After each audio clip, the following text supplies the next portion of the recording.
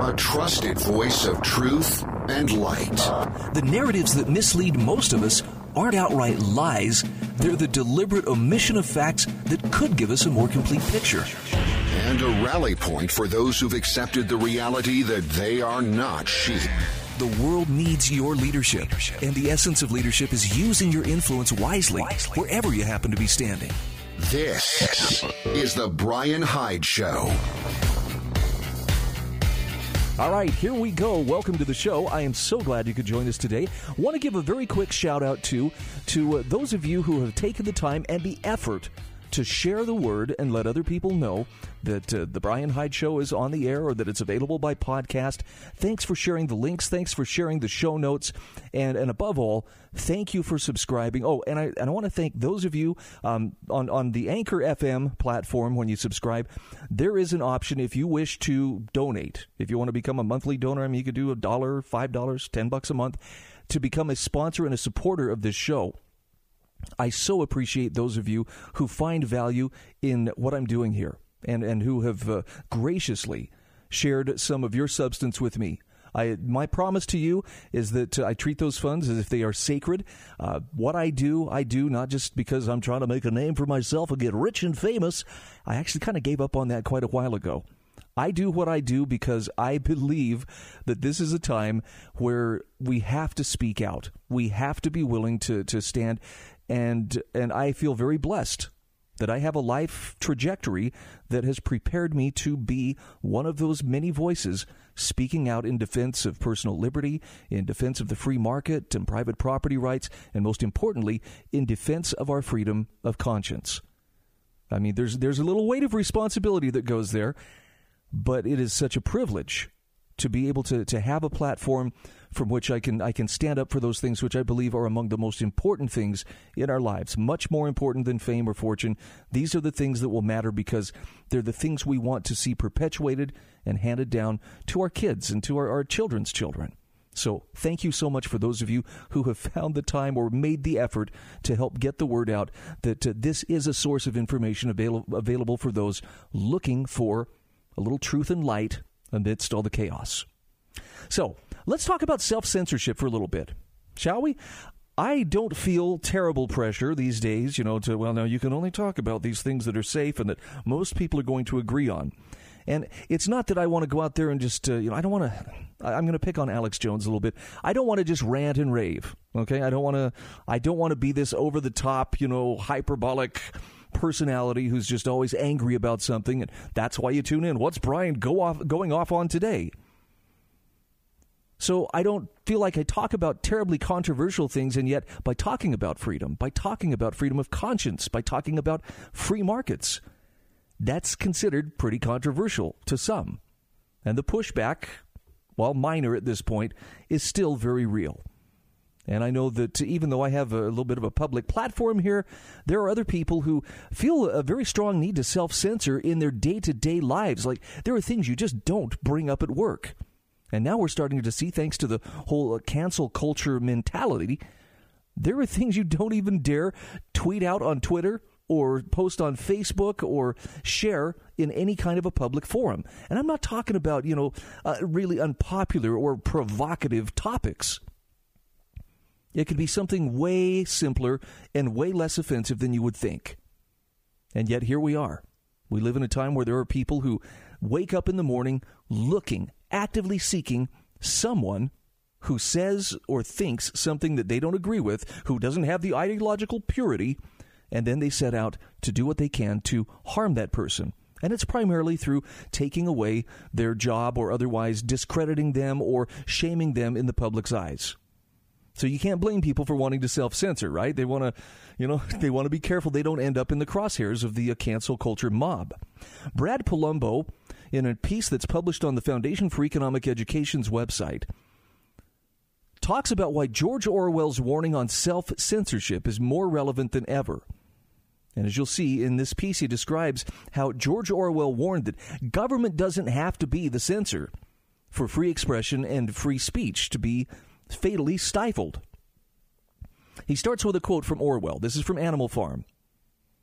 Rule 1, speak your mind at your own peril. Rule 2, never risk commissioning a story that goes against the narrative. Rule 3, never believe an editor or publisher who urges you to go against the grain. Eventually, the publisher will cave to the mob, the editor will get fired or reassigned, and you'll be hung out to dry. Now, Brad Palumbo says, this is a quotation from George Orwell's preface to Animal Farm, titled Freedom of the Press, where he was discussing the chilling effect of the Soviet Union's influence on global publishing and debate far beyond the reach of its official censorship laws. He says, no, wait. No, it isn't. Actually, this is an excerpt from the resignation letter of New York Times opinion editor and writer Bari Weiss. She penned it this week where she blew the whistle on the hostility toward intellectual diversity that now reigns supreme at the country's most prominent newspaper. A contrarian moderate but hardly right-wing in her politics, the journalist describes the outright harassment and cruelty she faced at the hands of her colleagues, to the point where she could no longer continue her work. Here's what she said. She said, my own forays into wrongthink have made me the subject of constant bullying by colleagues who disagree with my views. They've called me a Nazi and a racist. I've learned to brush off comments about how I'm writing about the Jews again. Several colleagues perceived to be friendly with me were badgered by coworkers. She says, my work and character are openly demeaned on company-wide Slack channels where masthead editors regularly weigh in. There, some coworkers insist I need to be rooted out if this company is to be a truly inclusive one, while others post axe emojis next to my name. Still, other New York Times employees publicly smear me as a liar and a bigot on Twitter, with no fear that harassing me will be met with appropriate action. They never are. End quote. Now, Brad Palumbo says Weiss's letter reminds us of the crucial warning Orwell made in his time to preserve a free and open society. Legal protections from government censorship, while crucial, are not nearly enough. And he has a tweet here from Robbie Suave from Reason, which is showing the curator of the San Francisco Museum of Modern Art, who was removed at the request of irate employees because he said they would not exclude the consideration of the art of white men at this museum. The guy's name is Gary Garrels. And what he said was, I do not believe I have ever said that it is important to collect the art of white men. I have said that it is important that we do not exclude consideration of the art of white men. Now, for this, he was accused of white supremacy. He ended up resigning. The employees of the San Francisco Museum of Modern Art said his removal was, quote, non-negotiable. Okay, government didn't remove him from his job. It was pressure from employees and from the woke culture mob that removed him. But I ask you, is there anything he said there that really would merit this? And I guess it's going to depend on your subjective point of view. Well, you know, he said the word white. That must mean he's a white supremacist. I don't think so. And Brad Palumbo lists a whole list. There's a whole litany of people who have suffered the fate that Bari Weiss has suffered, and this is what the cancel culture looks like in action. A Palestinian immigrant and business owner had his lease canceled, had his restaurant boycotted, after activists dug up his daughter's old offensive social media posts from when she was a teenager. Or how about the Hispanic construction worker who was fired for making the OK sign, which supposedly is now a white supremacist hand signal? Or the soccer player that was pushed off the Los Angeles Galaxy roster because his wife posted something that someone thought was racist on Instagram. The head opinion editor of the New York Times was fired and his colleague demoted after they published an op-ed by a U.S. senator arguing a widely held position, and liberal colleagues claimed that those words put black lives in danger. Then you have the random Boeing executive recently mobbed and fired because 30 years ago he wrote an article arguing against having women serve in combat roles in the military. Or the data analyst who tweeted out the findings of a research paper by a black scholar, by the way, about the ineffectiveness of protests and was fired after colleagues claimed their safety was threatened. Or this one, led by progressives as prominent as New York Times columnist Paul Krugman, a woke mob tried to get a Chicago economist fired from his editorship of an economics journal for tweeting that embracing defund the police undercuts the Black Lives Matter movement's chance of achieving real reform. Now, Brad Palumbo says these are just a few examples of many. One important commonality to note is none of them involved actual government censorship. but they all represent chilling crackdowns on free speech. As David French puts it in writing for the Dispatch, cruelty bullies employers into firing employees. Cruelty bullies employees into leaving even when they're not fired.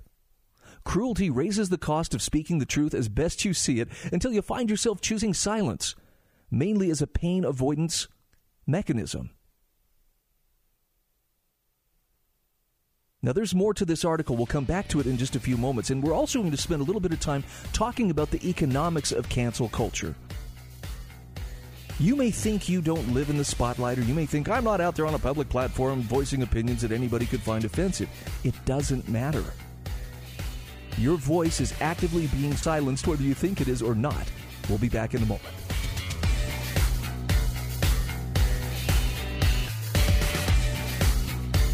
This is the Bryan Hyde Show.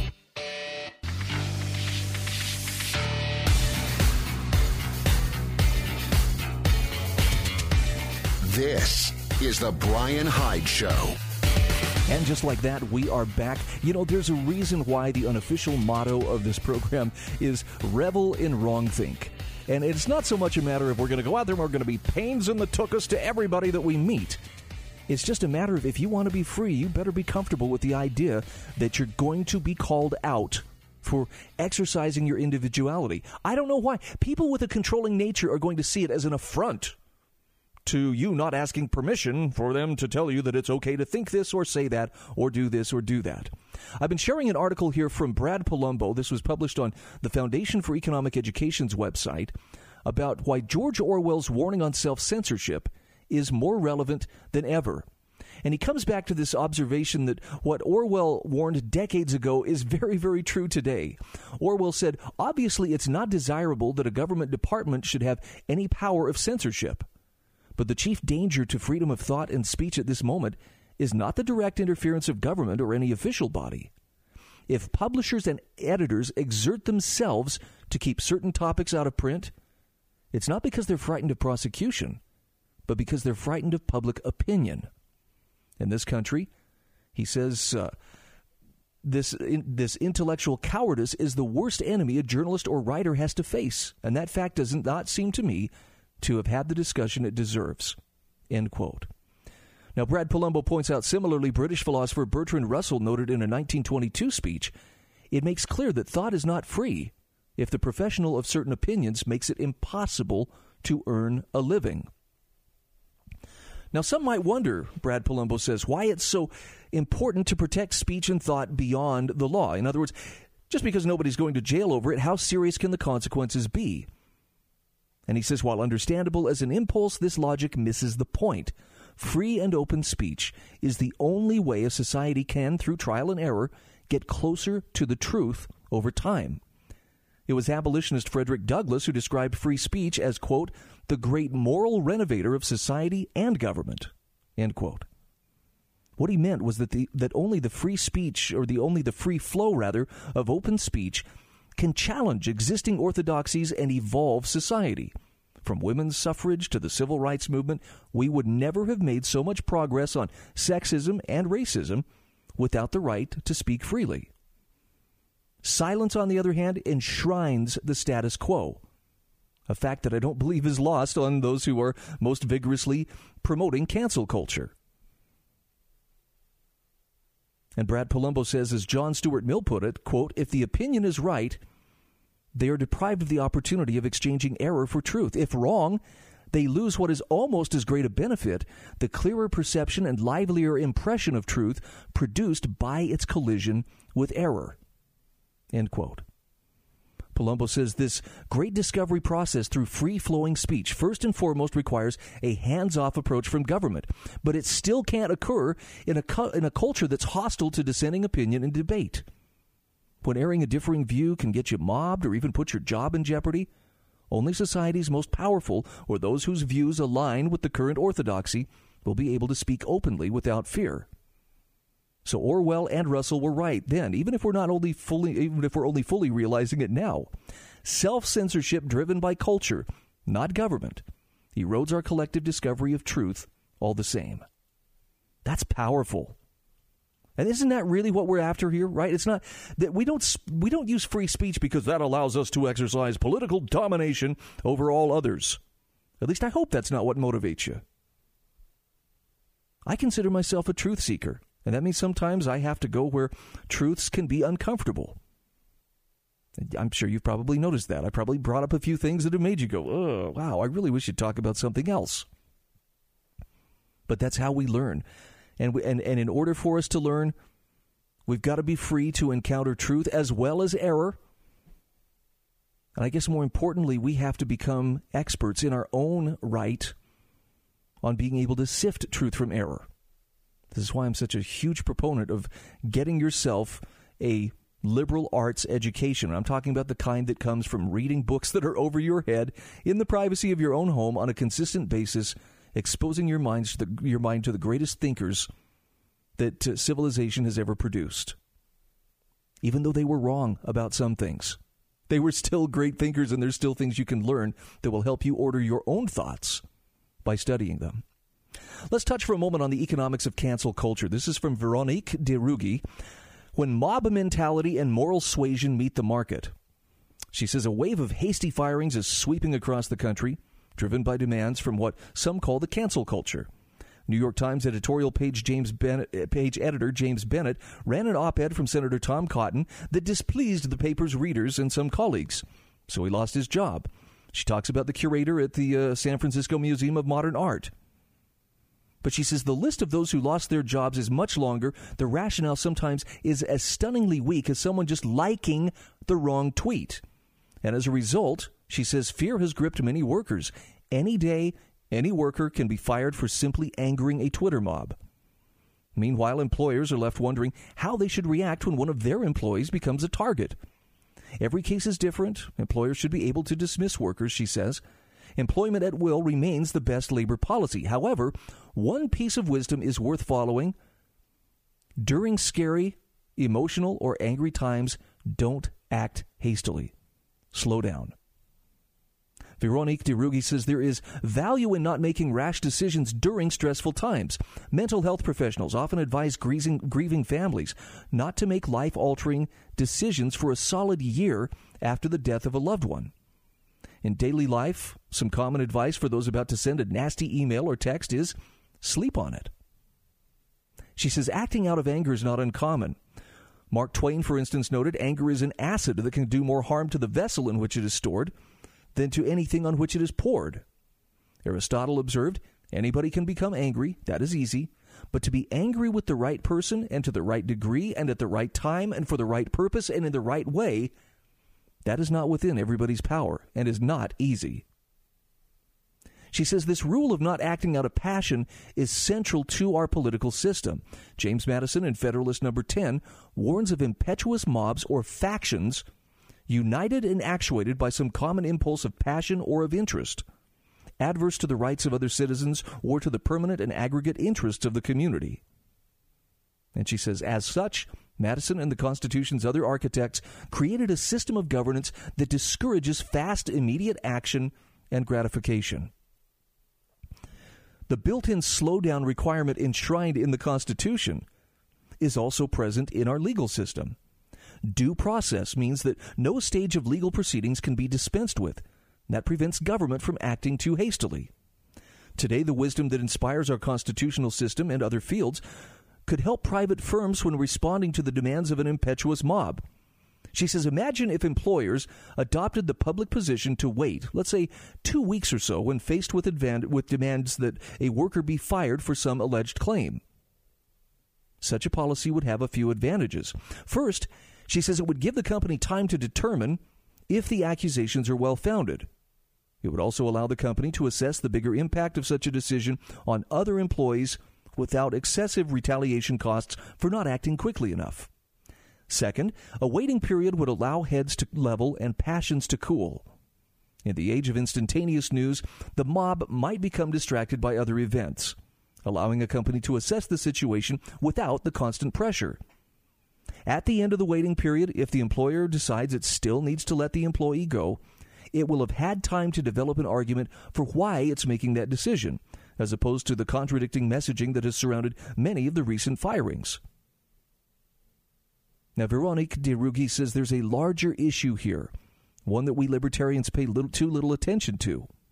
What is the proper role of moral suasion on commerce? And she says if there is no role, then the state with its formal law becomes the only constraint other than market competition. If there is a role, as Aristotle hinted, then let's be sure to do it right. But she says for now, however, it's easy to see the benefits for all involved if firms start waiting a little bit before dismissing employees under public pressure. I think this is really sound advice. And to any business or corporation that adopts such a standard, I would say, well done.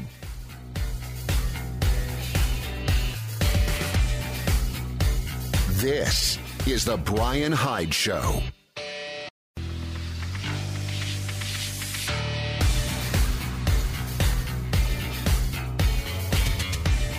This is the Bryan Hyde Show.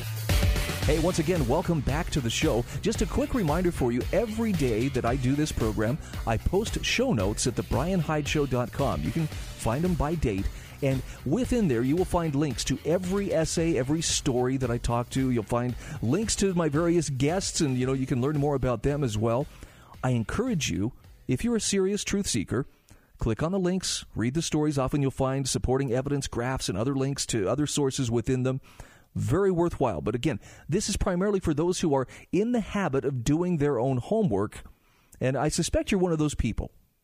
Just a hunch. If you're listening to this program, the chances that you're just, somebody sitting there with, hey, tell me what to think, that's not you. And it probably never will be. But if you know other people who likewise are looking for good sources of information, point them our way. And I will do my very best not to disappoint. So we've been talking a little bit about cancel culture. We've been talking about how hard it is sometimes to find the truth. This seems like a good place to shift into a little discussion on a free press. And Jeff Minnick, writing for intellectualtakeout.org, has a remarkable piece that was published recently, A Free Press No More, Thoughts on America's Enslaved Journalists. Now, I have to confess, as I'm starting out here, I've had kind of a love-hate relationship, but it's mostly been a hate relationship with American media since about, I would guess the early 1990s. That was when I suddenly realized these guys are shading the truth, or they're spinning things, and there is bias in the newsroom that is just beyond question. And I've been friends with a number of different reporters, and, some people I have found, I have to admit, there has been a handful of reporters who I believe really are as objective as they can be. And one of the things that endears them to me is the fact that they will admit, look, I have my biases. I just do the best I can not to let those biases creep into what I'm writing. So they report facts. They don't apply labels that would otherwise steer us into this conclusion or that conclusion. And that, to me, is what makes them wonderful journalists. I've also run into quite a few journalists who, I don't know. If they're not lecturing me on how important their job is, they're telling me what a victim they are, that people think they're fake news, and that's darn Donald Trump with his accusations. And I think, man, you really don't see it, do you? What you think is consensus is seen by others as absolute bias. Let's talk about Jeff Minnick's article. He starts with a quote in Latin, Qui custodiet ipsos custodes, and I'm butchering the pronunciation, but it's Latin for who will guard the guardians themselves. And Jeff Minnick says, once upon a time, the guardians of freedom and fair play in America were members of the Fourth Estate, the press. Earlier generations thought of reporters and journalists as watchdogs, keeping their eyes on the machinations of government and rooting out corruption, whether it was public or private. But he says in the last few years, these guardians have largely gone AWOL, and the watchdogs are more often lapdogs. He says most of us would agree that we live in an age of misinformation, disinformation, and deception. Without a system of fact-checking or journalistic standards, such fabrications are understandable when they appear on social media. But what about our mainstream media? Whatever we may think of President Trump, it seems we're truly inundated by what he calls fake news, reports posing as hard news on television and in our newspapers that more aptly belonged on the editorial pages or, in some cases, in the trash can. He says often the real news is what the mainstream media chooses to spike. Consider, for example, the coronavirus coverage. Every day, our news outlets report the growing number of positive cases from people tested for the virus, all the while ignoring the fact that death rates from the virus have plummeted for months. Now, that's good news, but you won't hear it broadcast on the nightly news. Here's another example. How many of us have heard in the last month about how vandals have toppled or desecrated statues of Christ, the Virgin Mary, and saints around our country? They've set fire to 3 churches, including California's 249-year-old San Gabriel Mission Church. Since the 2016 election, the bias of the news media has become even more blatantly obvious, with 90% of mainstream media coverage of the Trump presidency in 2018 being negative. Is it any wonder that a large majority of Americans no longer trust the mainstream media? And he goes on to explain how several developments have helped bring about this deep mistrust. You see, until the 1930s, many reporters never earned a degree in journalism. The writer H.L. Mencken only had 1 college course to his name, while Ernest Hemingway never even attended college. In contrast, most of those reporting the news today have a college degree. Many majored in journalism. So imbued with the teachings of radical professors, they enter newsrooms with prejudices firmly fixed, ideological biases they transfer to their stories. And unlike reporters from a century ago, many of them received the bulk of their training in a classroom rather than pounding the streets. They share the same political views and culture, and though they may differ and disagree in details, they generally toe the same line of belief.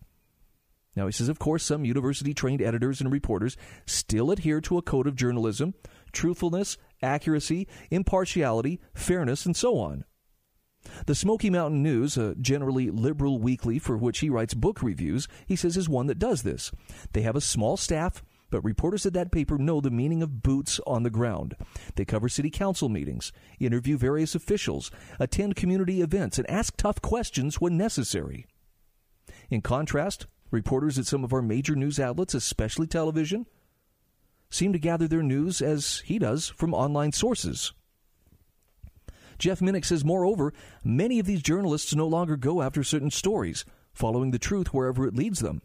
Where are the reporters, for example, investigating the donations made in the last 2 months to Antifa and Black Lives Matter? Bucket loads of money given them by corporations and individuals. Where are the journalists digging into these groups to discover how their foot soldiers can go on rioting day after day, as they've done in Portland, Oregon, with no visible means of support? Follow the money, as the old saying goes, but our reporters today either lack the ability or the interest to do so. He says, where are the reporters in our mainstream press looking into the misinformation and outright deceptive statistics regarding coronavirus? All too many of them seem to take the recommendations and orders from various government agencies at face value. And finally, our technology of the last 30 years has drastically changed the world of journalism. No longer must we accept the stories of the New York Times or NBC as gospel. We can become investigators ourselves, seeking out other online reporters and commentators who either confirm or refute those stories. He says, surely all thinking Americans recognize the importance of a free press, newspapers and television reporting on events without the shackles of a dictatorial government. Such control of the news is a mark of fascism or communism, and it's unacceptable among people who prize liberty. But he says, on the other hand, is a mainstream press so mired in the bog of its own bigotry and prejudice truly free? That's a good question. By the way, you can also leave comments. If you access the show notes on the BryanHydeShow.com, there is plenty of space there for you to leave comments, and I hope you will. I'd love to get your feedback on this as well. Can we say that we're truly free when our press is so bogged down in its own bigotry and prejudice? The good news, though, as he points out, is we have found a way to leave the gatekeeper standing there guarding gates for which there are no walls. And I know people, they turn their noses up. You citizen journalists. How dare you call yourself a journalist?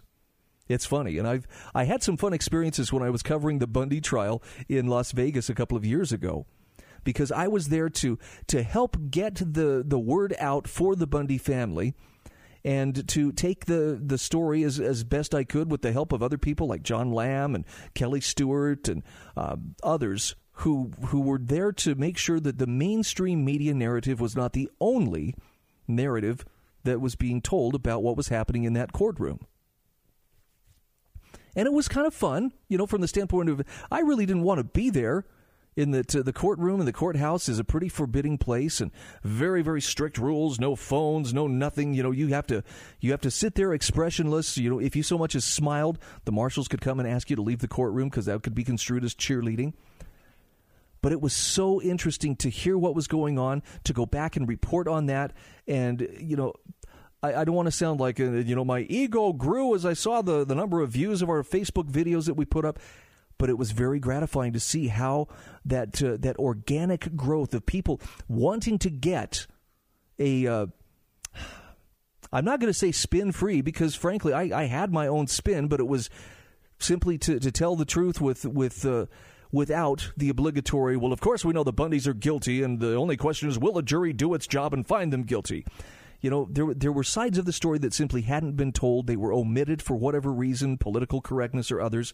And it was so gratifying to see the number of people accessing those videos as we put those out there and showing that, this is actually a very viable way to do an end run around those media outlets and those guardians of truth who wouldn't tell the truth. Anyway, a fun thing to be a part of, and I think we need more people doing exactly that.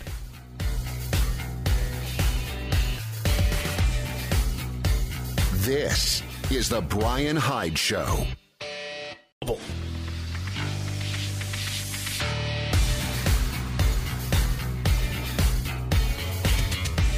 This is the Bryan Hyde Show. Hey, welcome back to the show. I'm so glad that you could join us today as we revel in wrongthink.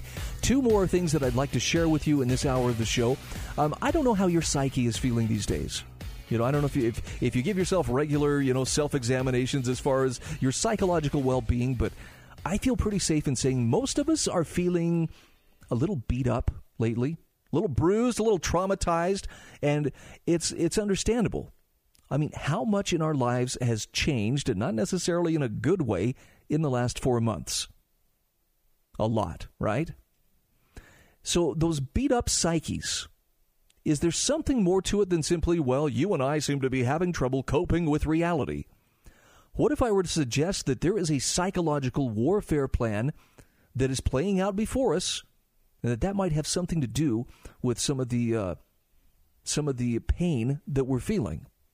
Annie Holmquist, writing for intellectualtakeout.org, references the 1958 psychological warfare plan that is playing out before us. She says, I recently wrote about an old 1984 interview with the former communist Yuri Bezmenov, who described the ideological subversion which could eventually take down America. Now, she says, I know it sounds like the stuff of conspiracy theories until one realizes that his predictions of demoralization, destabilization, and crisis are all unfolding before our eyes. But here's what's really interesting. She says, pondering his prophetic words, I hunted up an old book a friend mentioned to me years ago, The Naked Communist. Sorry, I'm just going to look over. Yep, there it is. It's on my bookshelf. Woo! Now, she says, the title, I admit, is chuckle-worthy, but the words inside are no laughing matter, particularly when one reads the section titled Importance of the Psychological War. Written in 1958, some of the current strategy goals which the communists and their fellow travelers are seeking to achieve seemed dated and read like a history book from the past, but then one comes to item number 17. Quote, get control of the schools. Use them as transmission belts for socialism and current communist propaganda. Soften the curriculum. Get control of teachers' associations. Put the party line in textbooks. End quote. That part about soften the curriculum, she says, really caught her attention. And she asks, haven't Americans been suspicious for years that public school curriculum has been dumbed down? Prominent public figures have certainly made this claim, while a comparison of middle school reading lists from today's schools and those of 100 years ago provide some other convincing evidence. But she says things take a step closer to home by encouraging the use of student riots to foment public protests against programs or organizations which are under communist attack. We've had not a little experience with riots and protests lately, says Annie Holmquist, many of which have been heavily attended by young people. Are they mere tools in the hands of an ideology we don't realize is pulling the strings? And she says even more terrifying, the list progresses from student riots to the cancel culture and statue bashing we're also currently experiencing. From the book, Continue Discrediting American Culture by Degrading All Forms of Artistic Expression. Item number 22 commands. Item 31 calls for communists to belittle all forms of American culture and discourage the teaching of American history. The document also suggests discrediting both the Constitution and the Founding Fathers. Of the latter, it says present them as selfish aristocrats who had no concern for the common man. Kind of sounds similar to the slave-holding racists mantra that the founders are now being portrayed as, doesn't it? She says the list is extensive, and many of the items listed as eventual goals are now accepted parts of our culture. But she says there's one more that deserves a closer look. Create the impression that violence and insurrection are legitimate aspects of the American tradition, that students and special interest groups should rise up and use, quote, united force to solve economic, political, or social programs. Wow. Annie Holmquist says since the death of George Floyd, protests and violence have become commonplace. The large gatherings banned by our governments during the COVID-19 pandemic suddenly became necessary for fighting racism. Indeed, systemic racism is increasingly labeled as a public health crisis, which Black Lives Matter must wage war against. Furthermore, she says complete unity is demanded from the public. Those who refuse to go along or fail to say anything at all are immediately ostracized. So where does this leave us? Should we start running around screaming, the communists are coming, the communists are coming? No. Annie Holmquist says now is not the time to lose our heads. Rather, we should look at this historical list, recognize the parallels it has with our current culture, and then ask ourselves whether there's an ideology working to undermine the values, history, and ideas upon which America was founded. If we conclude that there is, then she says we have a decision to make. Do we accept that ideology and allow it to take over America? If so, it's time to join the throngs of corporations, politicians, and average citizens in agitating for change. But she says if we decide that ideology is not in line with what we believe, nor with the direction we want to see America go, then we must be ready to choose the road less traveled. This road is one of standing up for truth and justice. It also involves warning others of the consequences which come from giving way to an ideology completely opposed to what America has sought to protect and advance over the years. As the naked communist implies, she says the alarm bell has been sounding for many years. Now we just need the ears to hear and respond to it. I really love her insights. And again, this will be linked in the show notes. All right, one final thought here. We just passed on the 20th, the anniversary of man landing on the moon, 51st anniversary. And by the way, when people say, well, the moon landing was faked, I like to counter them with, oh, you're one of those people who believes there's a moon. Just, to see the look on their face. Actually, Paul Rosenberg points out something very interesting that has happened to our drive since that time. It's titled To Be Young and Headed to the Stars. And he says, I would pay dearly for young people to feel what it was like to be a scientifically minded child in the 1960s. He says it was a special and beautiful moment. Each week there was a new step toward the stars. And this was not science fiction. This was real. There was an exhilaration to it that I don't think can be found in any other venture. The door to infinite space was creaking open for us. Never in all the long history of mankind had the heavens been reachable, and then suddenly they were. Satellites were going up one after another and functioning. A few men, strapped perilously to the tops of dangerous rockets, followed. Then came the Gemini program and our first serious steps away from the planet. As it moved forward, we saw men living in space for more and more days at a time as they learned to rendezvous. They even left their capsule and walked in space. And then we geared up for a trip to the moon and succeeded. He says, why wouldn't a young person believe humanity was on its way to the stars? Humanity was on its way to the stars. And on top of that, we had Star Trek. Remember that while Star Trek was clearly fiction, it was easy to see it as just a few steps ahead of us. And Star Trek was all about morality tales. We looked forward not only to an interesting future, but a good one. where we all became better. And again, this was not at all unreasonable, as we were taking clear steps toward it day by day. This was real. And then it all stopped. Skylab and the shuttle were steps backward, useful mostly for saving face. Humanity stopped progressing and pulled back from the stars. He says, if any of us still need a reason to judge government as unworthy for our time and treasure, here it is. Since space was closed, we've endured boring, washed-out decades focused on anything but the awe-inspiring, the good, and the heroic. 5+ decades have been stripped of the greatest excitement, discovery, and growth that was ever within humanity's grasp. Our current era features no goals save bodily comfort and no aspirations save existence and status. Underlying it all is a palette of manufactured fears that can only be salved by buying the right products or electing the right politicians. We're living through the triumph of manipulation and the disappearance of vigorous individuals. And he shares some quotes from the men who actually walked on the moon to illustrate what he's talking about. This is one from Edgar Mitchell from Apollo 14. On the return trip home, gazing through 240,000 miles of space toward the stars and the planet from which I had come, I suddenly experienced the universe as intelligent, loving, harmonious. My view of our planet was a glimpse of divinity. We went to the moon as technicians. We returned as humanitarians.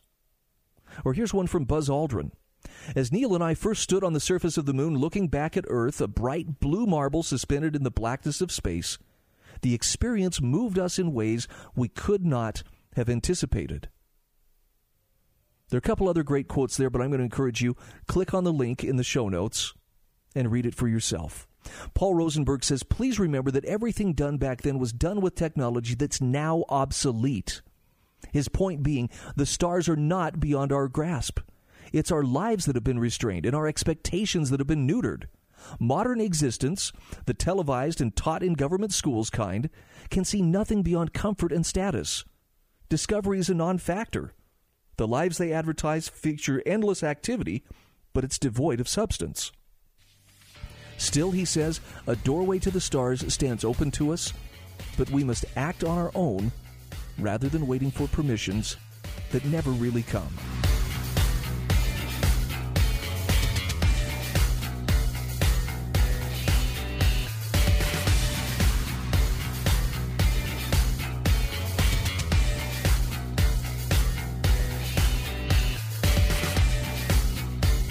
This is the Bryan Hyde Show.